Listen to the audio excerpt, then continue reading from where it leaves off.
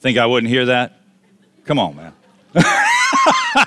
It's good to see everybody here this morning. If you're visiting, stick around so we can get to know you a little better. If you haven't already, fill out one of those cards that's on the back of the pew in front of you so we can have a record of your attendance. We'd love to sit and chat with you. Got a few things to talk about before we get into the lesson. You know, it's always a good sign of a healthy church when there's stuff going on. And this isn't just vain stuff, meaningless stuff.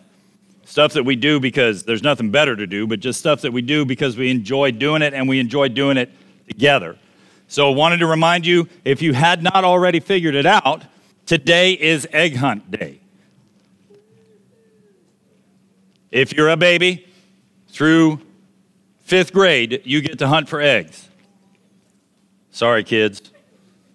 The teenager's like, man, I don't get to hunt for eggs. I don't get free candy. Talk to your parents. They'll give you free candy, I think. Anyway, that's after service. Pizza and drinks are going to be served. If you've seen the fellowship hall, it's all decorated and fancied out for everything. So I encourage you to stick around for that. Also, since we get into this Easter week, I wanted to remind you guys, understand the opportunities that we have this time of year. This is one of 2 times where most people are completely happy and in understanding to talk about Jesus. It's Easter. People are expecting to be talking about Jesus. Let's be using this as an opportunity to tell the truth about who our Lord is. We need not to be running away from anything that maybe just because it's a holiday that we look at it and go, I can't talk about Jesus during the holiday. No, you can. He gave you permission because he did it himself in his own ministry. So use this opportunity to talk about him. Next week, we'll be talking about the importance of the resurrection with the lesson titled, Nobody Loves You Like Jesus. And we're going to forego having the Kingdom kids go upstairs. We're going to put them on the front pew, and we're going to have some fun with the kids during this time also. Maybe learn something as adults as we get into it. As we look at the upcoming calendar things, April 21st, mark your calendar, 7 to 8 p.m., singing at the Foldings. Cleanup Day at Camp Red Oak Springs on April 23rd. You need to talk to Nick Melansaw about that and find out what's going on so you can help prepare the campground for summer camp. May 13th, cookout at the Foldings. And as always, I'll provide the meat, you provide the buns and the chairs to put them in, okay? RSVP to me so I know how much meat to provide. I do not care about sides or vegetables. My wife does. So if you are interested in bringing those things, you can tell her those things. You tell me if you're coming, I'll give you meat. And finally, second to finally, I gave you guys the wrong scripture reference in Bible class this morning. I apologize. I said Luke 11. It's Luke 12 that we're going to be covering next week, 13 through 21, that parable there. I apologize for that. That was me not thinking. And before we get into the lesson, do we know how blessed we are as a body? Do we actually sit down and think and meditate and be thankful to God for how blessed we are as a body? That the preacher was gone for about a month. And we had men who were willing to step in, fill the role in Bible class. I'm thankful to Otis and Chris for stepping in and teaching Bible classes while we were out of town. I'm extremely thankful to Brian and Hunter for the work that they did in the pulpit on those Sundays that we were out of town. What a blessing to be able to hear somebody else's voice. Butch, you're not supposed to amen that loud. And they did phenomenal work presenting the word to us and the truth that is out there. It's a blessing to have men who are willing to step up and do those things. And I appreciate it. I really do, guys. And if you are looking for those opportunities and wanting to step into those roles the next time the preacher's out of town next year, we can fit you in to do those things for us. Open up your Bibles to 2 Peter chapter 1. It's always a difficult thing to be going through a series and then be gone for a few weeks, and then you got to go back and do some heavy review on everything that we've talked about leading up to the text that we're going to find ourselves in. And last time we talked from 2 Peter, we talked about cake. And the reason we talked about cake is because everybody likes cake and everybody understands cake. And that section of scripture that we looked at was verses 5 through 11, in talking about how this is supposed to be viewed as a whole picture. This is a big idea that Peter is presenting to us, that we are fulfilling each of those things that's listed there because we carry about in our mind the importance of the memory of what God has done for us. And these are the ideas that Peter is going to continue off of in our text this morning as he starts and he continues this idea of reminders and memory and how important it is to use our brains when we are actively engaged in Christianity. Now, I know a lot of people in this world will say that being a Christian is a fairly brainless thing to do. I completely disagree. We're expected to be thinking about these things. We're expected to be reasoning through these things. That this isn't something that we do blindly, but actually following the examples, the proofs, all of those things that are out there is why we engage in this thing we call Christianity. And the most dangerous people in the world are the people who are wrong but think that they are right. You ever met somebody like that? You meet somebody, they're dead wrong. You know they're wrong. And everybody else thinks they're wrong too and knows that they're wrong. But they are convinced in their own minds that they're right. And they create all sorts of problems for everybody. And this is a universal truth. Everybody knows this. You know how I know that? Tony Stark. He is the true villain of the Avengers movies. Because everything he did, thinking he was right, was wrong. And he created problems for everybody. But he was so convinced he was right and so egotistical, he created problems for everyone that he came into contact with. This is where Peter is going to pick up the idea that there are people that we are going to have to engage with in this world who are wrong, but they are convinced that they're right. And it doesn't matter. You still have to move forward being who you are, reminding us that we know what truth is and that we can't escape truth, okay?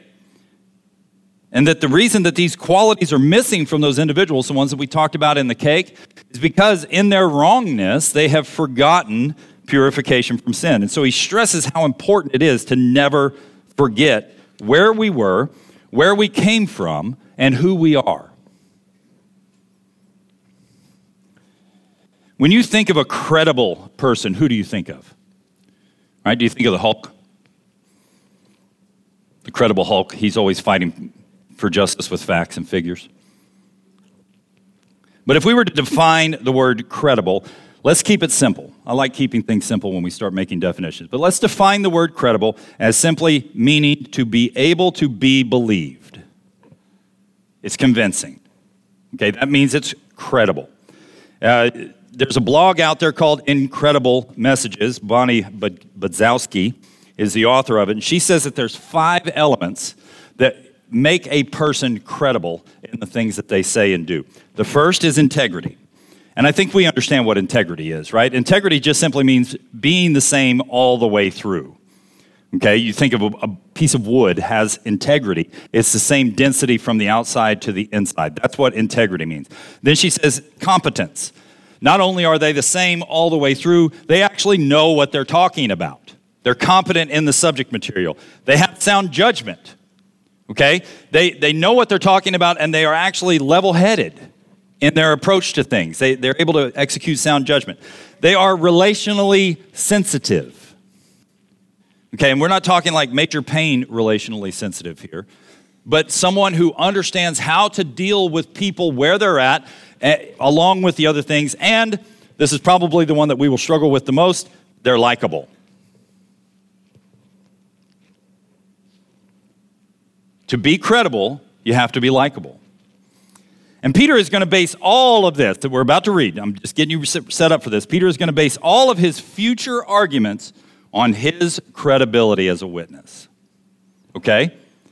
And we have to understand why Peter is credible. And what's interesting to me is that when you think of Peter, like if I said Peter, what do you think about when I say the name Peter? How many of us think about how many times that dude opened his mouth and made a fool of himself? How many of us think about Peter's failures? Because when you look at it, the story of Peter is actually filled with failure. Is the story of Peter's life filled with sin? Peter got a sin issue that had to be dealt with? Yeah. And we think about those things, right? We don't often think he's only one of 2 guys that ever walked on water, right? We don't think about the good that he's done, but often what comes to mind is the negatives in Peter. And this is important for us to understand, because when we start talking about Jesus and we start living for Jesus, the first thing that people are going to notice is what? All of the negatives, all of the things that they knew about us that were bad. And then we will begin to think, well, then I have no credibility because I did X on this day at this time. And that's not what makes us credible or incredible. It is not sin. It is not the mistakes. It's not the issues that Peter has that he relies on to say, this is why I'm credible. This is why you should believe me. It's not that at all. So let's not get fooled in our thinking, and Satan will do this to us to say, you cannot be a credible witness on anything because you have sin in your past. It doesn't work like that. And that's what Peter is teaching us in this text. Okay? What makes him a credible witness is not his sins, but his reliance on truth. And that's where we get into the text of 2 Peter chapter 1. Let's start together in verse 12. Therefore, remember anytime we read therefore that we have to tie everything that we've read previously into that. Therefore, I will always be ready to remind you of these things, even though you already know them and have been established in truth which is present in you. I consider it right, as long as I am in this earthly dwelling, to stir you up by way of reminder, knowing that the laying aside of my earthly dwelling is imminent, as our Lord Jesus Christ has made clear to me. And I will also be diligent that at any time after my departure, you will be able to call these things to mind. For we did not follow cleverly devised tales when we made known to you the power and coming of our Lord Jesus Christ, but we were eyewitnesses of his majesty. For when he received honor and glory from God the Father, such an utterance as this was made by him, by the majestic glory, this is my beloved Son, with whom I am well pleased. And we ourselves heard this utterance made from heaven when we were with him on the holy mountain. So we have the prophetic word made more sure, to which you do well to pay attention, as to a lamp shining in a dark place until the day dawns and the morning star arises in your hearts. But know this first of all, that no prophecy of Scripture is a matter of one's own interpretation. For no prophecy was ever made by an act of human will, but men moved by the Holy Spirit spoke from God. So understand, Peter presents this story, and he says, listen, guys, I'm going to remind you of the things I just told you. I'm going to remind you of some other things of which you already know because the truth is present in you. And when I'm dead and gone, you're going to be able to remember it again. I need you to continually remind yourselves of these things because it is vital to our lives. And the lifestyle of credibility that Peter brings to us is based on firsthand experience. Eyewitnessing these things. That the power and coming that he is talking about is not some future coming of the Lord, but the actual incarnation. His walking with the man Jesus, those 3 years that Jesus was living and operating on this earth, okay? Specifically here, if we didn't pick up on it from the text, Peter is referring to the Mount of Transfiguration story, where he is up on the mountain. We see it in Matthew's account, and Mark's account, and Luke's account. We have Peter, James, and John. They go with Jesus onto this high mountain. They're up there. Jesus is transfigured, whiter than any white that's out there. Bleach can't get us that white. They hear the voice of God. And God says, this is my son. Peter, shut up and listen to him. Right? Because we've got Elijah and Moses standing there with Jesus. And Peter, being Peter, says, whew, it's good for us to be here. Let's build 3 tabernacles. Right? And God corrects Peter's thinking. They fall on their face because that's what you do when God speaks.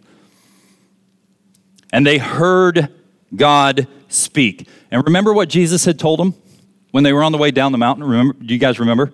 He had said, tell no one about this.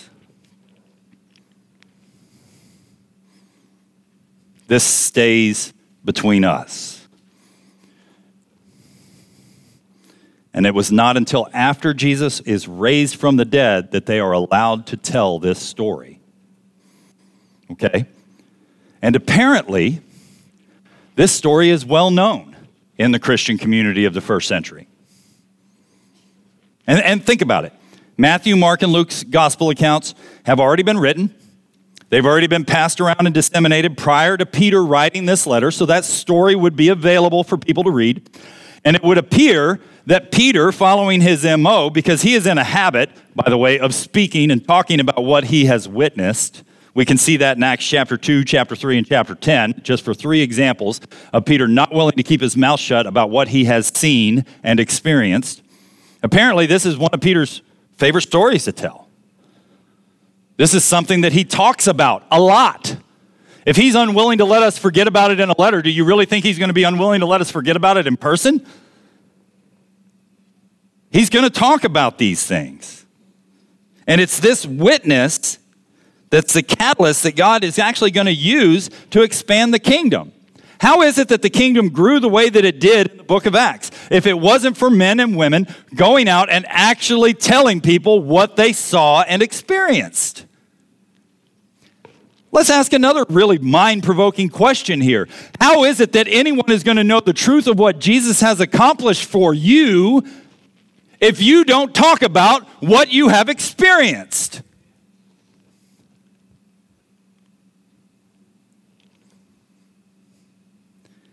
We're meant to tell people these stories. And we're not meant to just be comfortable sitting back and going, oh man, it's been 2,000 years. They know the story. Really? You ever talked to anybody lately that's not a member of a church somewhere? Or even a member of the church somewhere? People don't know these stories.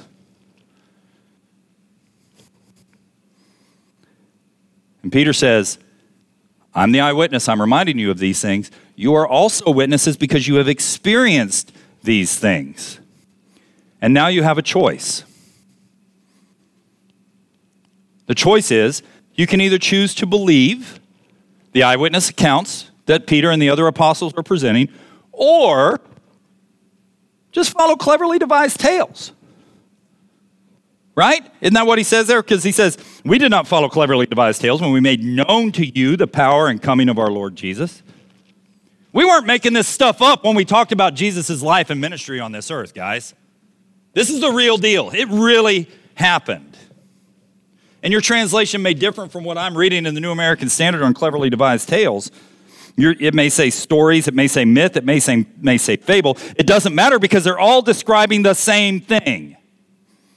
Something that seems right and true, but after further investigation, you understand that it's actually false. It's not real. It's not talking about a real person. Because here's the deal, guys. The minute that we put the story of Jesus into the category of mythology, he's not real. And if he's not real, then your salvation isn't real either.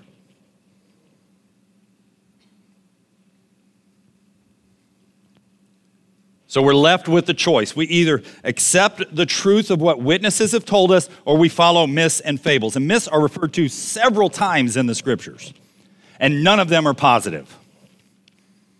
All right, when Paul is writing to Timothy and Titus, one of his main points of instruction to those two boys was that you don't get involved with stupid myths and arguments and debates and genealogies. You don't participate in those things because they're worthless. Or in Colossians chapter 2, right? Paul's writing to the church in Colossae. He says, if you've died with Christ to the elementary principles of the world, why, as if you were living in the world, do you submit to yourself to decrees such as do not handle, do not taste, do not touch, which all refer to things destined to perish with use, in accordance with the commands and teachings of men? These are matters which have, and this, if this isn't underlined, you should. These are matters which have, to be sure, the appearance of wisdom in self-made religion and self-abasement and severe treatment of the body, but are of no value against fleshly indulgence. Notice what Paul is saying here. We engage in these types of debates and these types of stories, and we start believing these things. Guess what it will never do? It will never motivate and provide the power for us against our own selfish, fleshly, sinful desires. In fact, it does the exact opposite. It feeds them.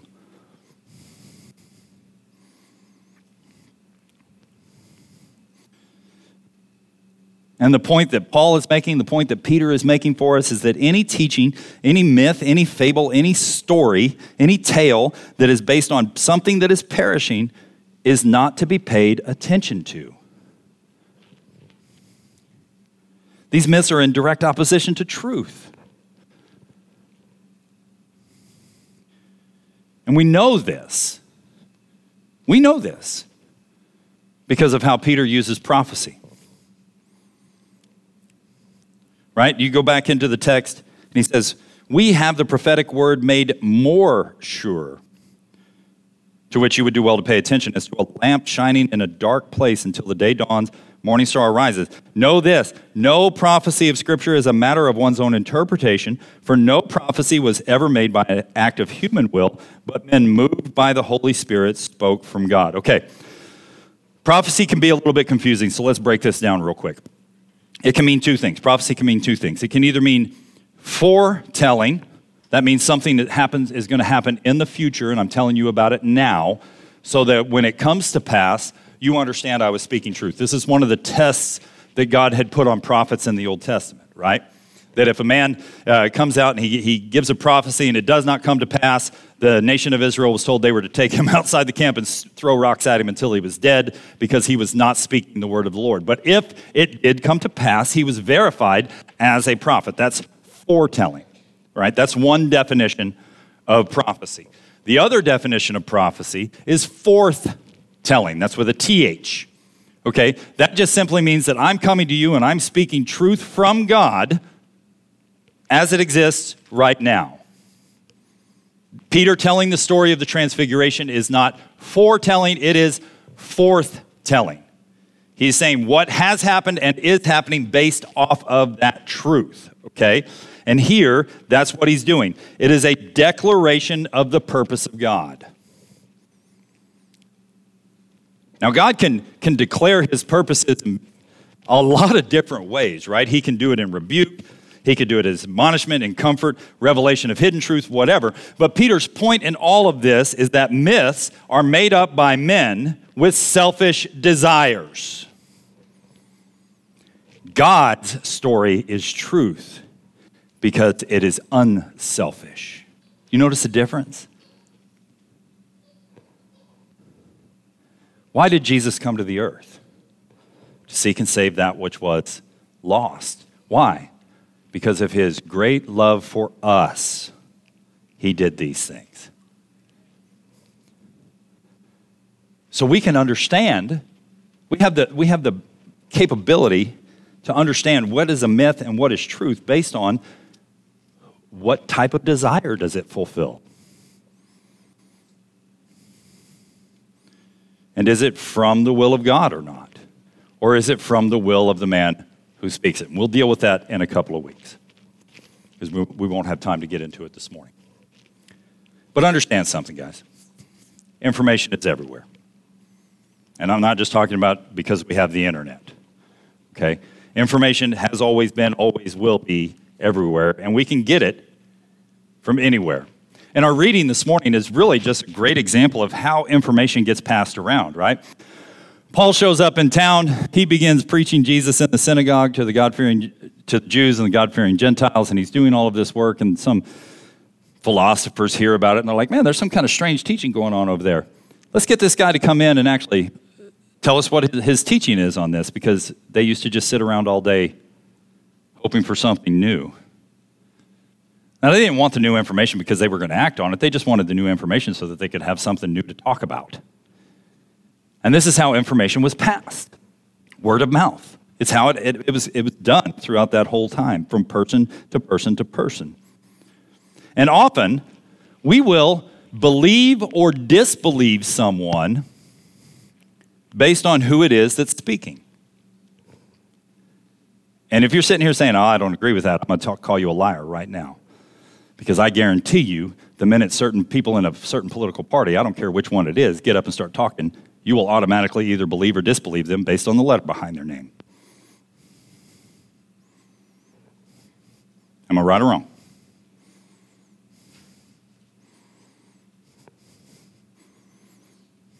We assign whether or not they are a credible individual before they even start talking.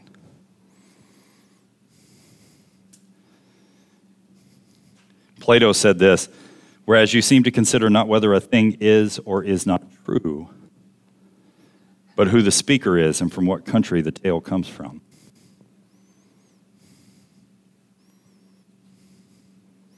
Peter says,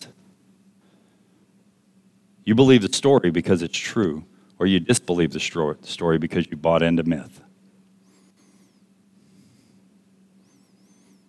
Believe the eyewitness or believe someone else, but at least consider the source. Not the man, consider the motivation behind the man. Why is he telling you what he is telling you? Peter is not some lobbyist for the lumber industry trying to open up national land for logging, okay? That's not his motivation on it. What Peter wants is people to understand the truth of Jesus and come to know him personally. And that's why he tells the story. That's why he tells us what he saw. So I'll leave you with a question this morning.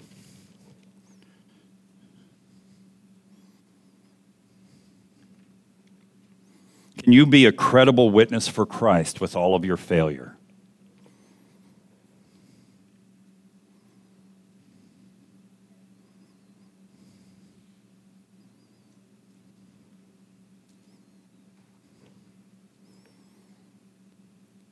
Can we be credible witnesses for Christ with all of our failures?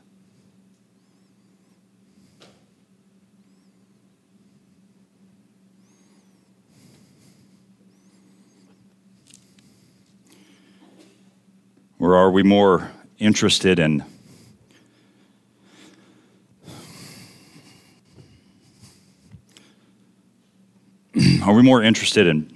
passing off the gospel for personal gain?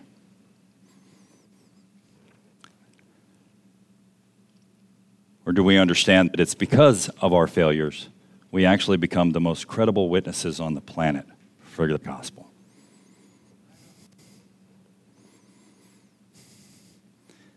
Because if I'm going to boast in anything, to quote a guy you've probably read, if I'm going to boast in anything, I will boast in Jesus Christ. Because in boasting in Jesus Christ, you understand what we're doing when we do that, right? We're actually boasting about what he has done for us and what he can do for others. That's not selfish. That's not out of the will of men. That's not a fable and that's not a tale. That's out of straight love and compassion for our fellow men. And that is what Peter wants us to understand, because we'll get into it in a few weeks, Lord willing. There are unscrupulous men and women out there who don't care one bit about the salvation of their neighbor. The question that we have to answer is, do we?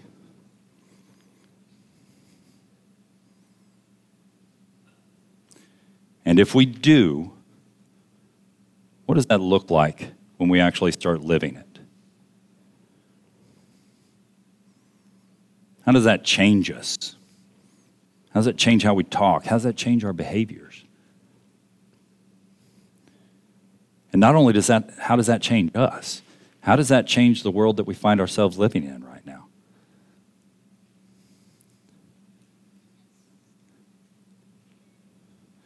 Peter wasn't telling a made-up story, guys. He wasn't talking about someone that never existed on the face of the planet. He was talking about a real man with a real mission. And that mission was to save me. Because everybody else in the room is perfect. I know I'm not. And I needed Jesus. And that's why he came. You may find yourself in that same category where you think everybody else is perfect but you. And that's okay. Because you're probably right. You needed him too. Same as I needed him. But it's not our failure that makes us unbelievable. It's our failure that makes us credible. It doesn't make us a hypocrite. It makes us believable. And anything else is a lie from the enemy. We're going to stand and sing a song that Brian has for us. It's time for invitation, opportunity for encouragement for the body of believers here, and also for anyone that's visiting with us. You may find yourself in a position this morning where you understand what truth is and you understand what the truth is and how it affects you and what God is calling you to do. That you understand that Jesus came to this earth as a real individual, a real person, God in flesh, guys, showing us how far we've fallen away from what God had intended for us. And that the only way back to a relationship with him was through his blood and his final sacrifice on the cross. That he was nailed, he was put to death, he was buried, he was raised, he ascended, he sits at the right hand, and you're ready to make the confession of him as Lord, to put him on in baptism, and to live for him, to make it your sole intention to live for him for the rest of your life. This is the time to put him on in baptism. This is the time to make that confession. And maybe you made the confession already, and maybe it's been years and years and years, and you find yourself struggling and really just fighting temptations and just having a hard time and hard go of it. Why do you think everybody is sitting here this morning? If not to help and support and encourage and pray for you. That's why we're here. But it's got to be shared. It's one of the things that God calls us to. If we can do anything for you this morning, I encourage you, the elders encourage you, to come forward, make it known while we stand and sing.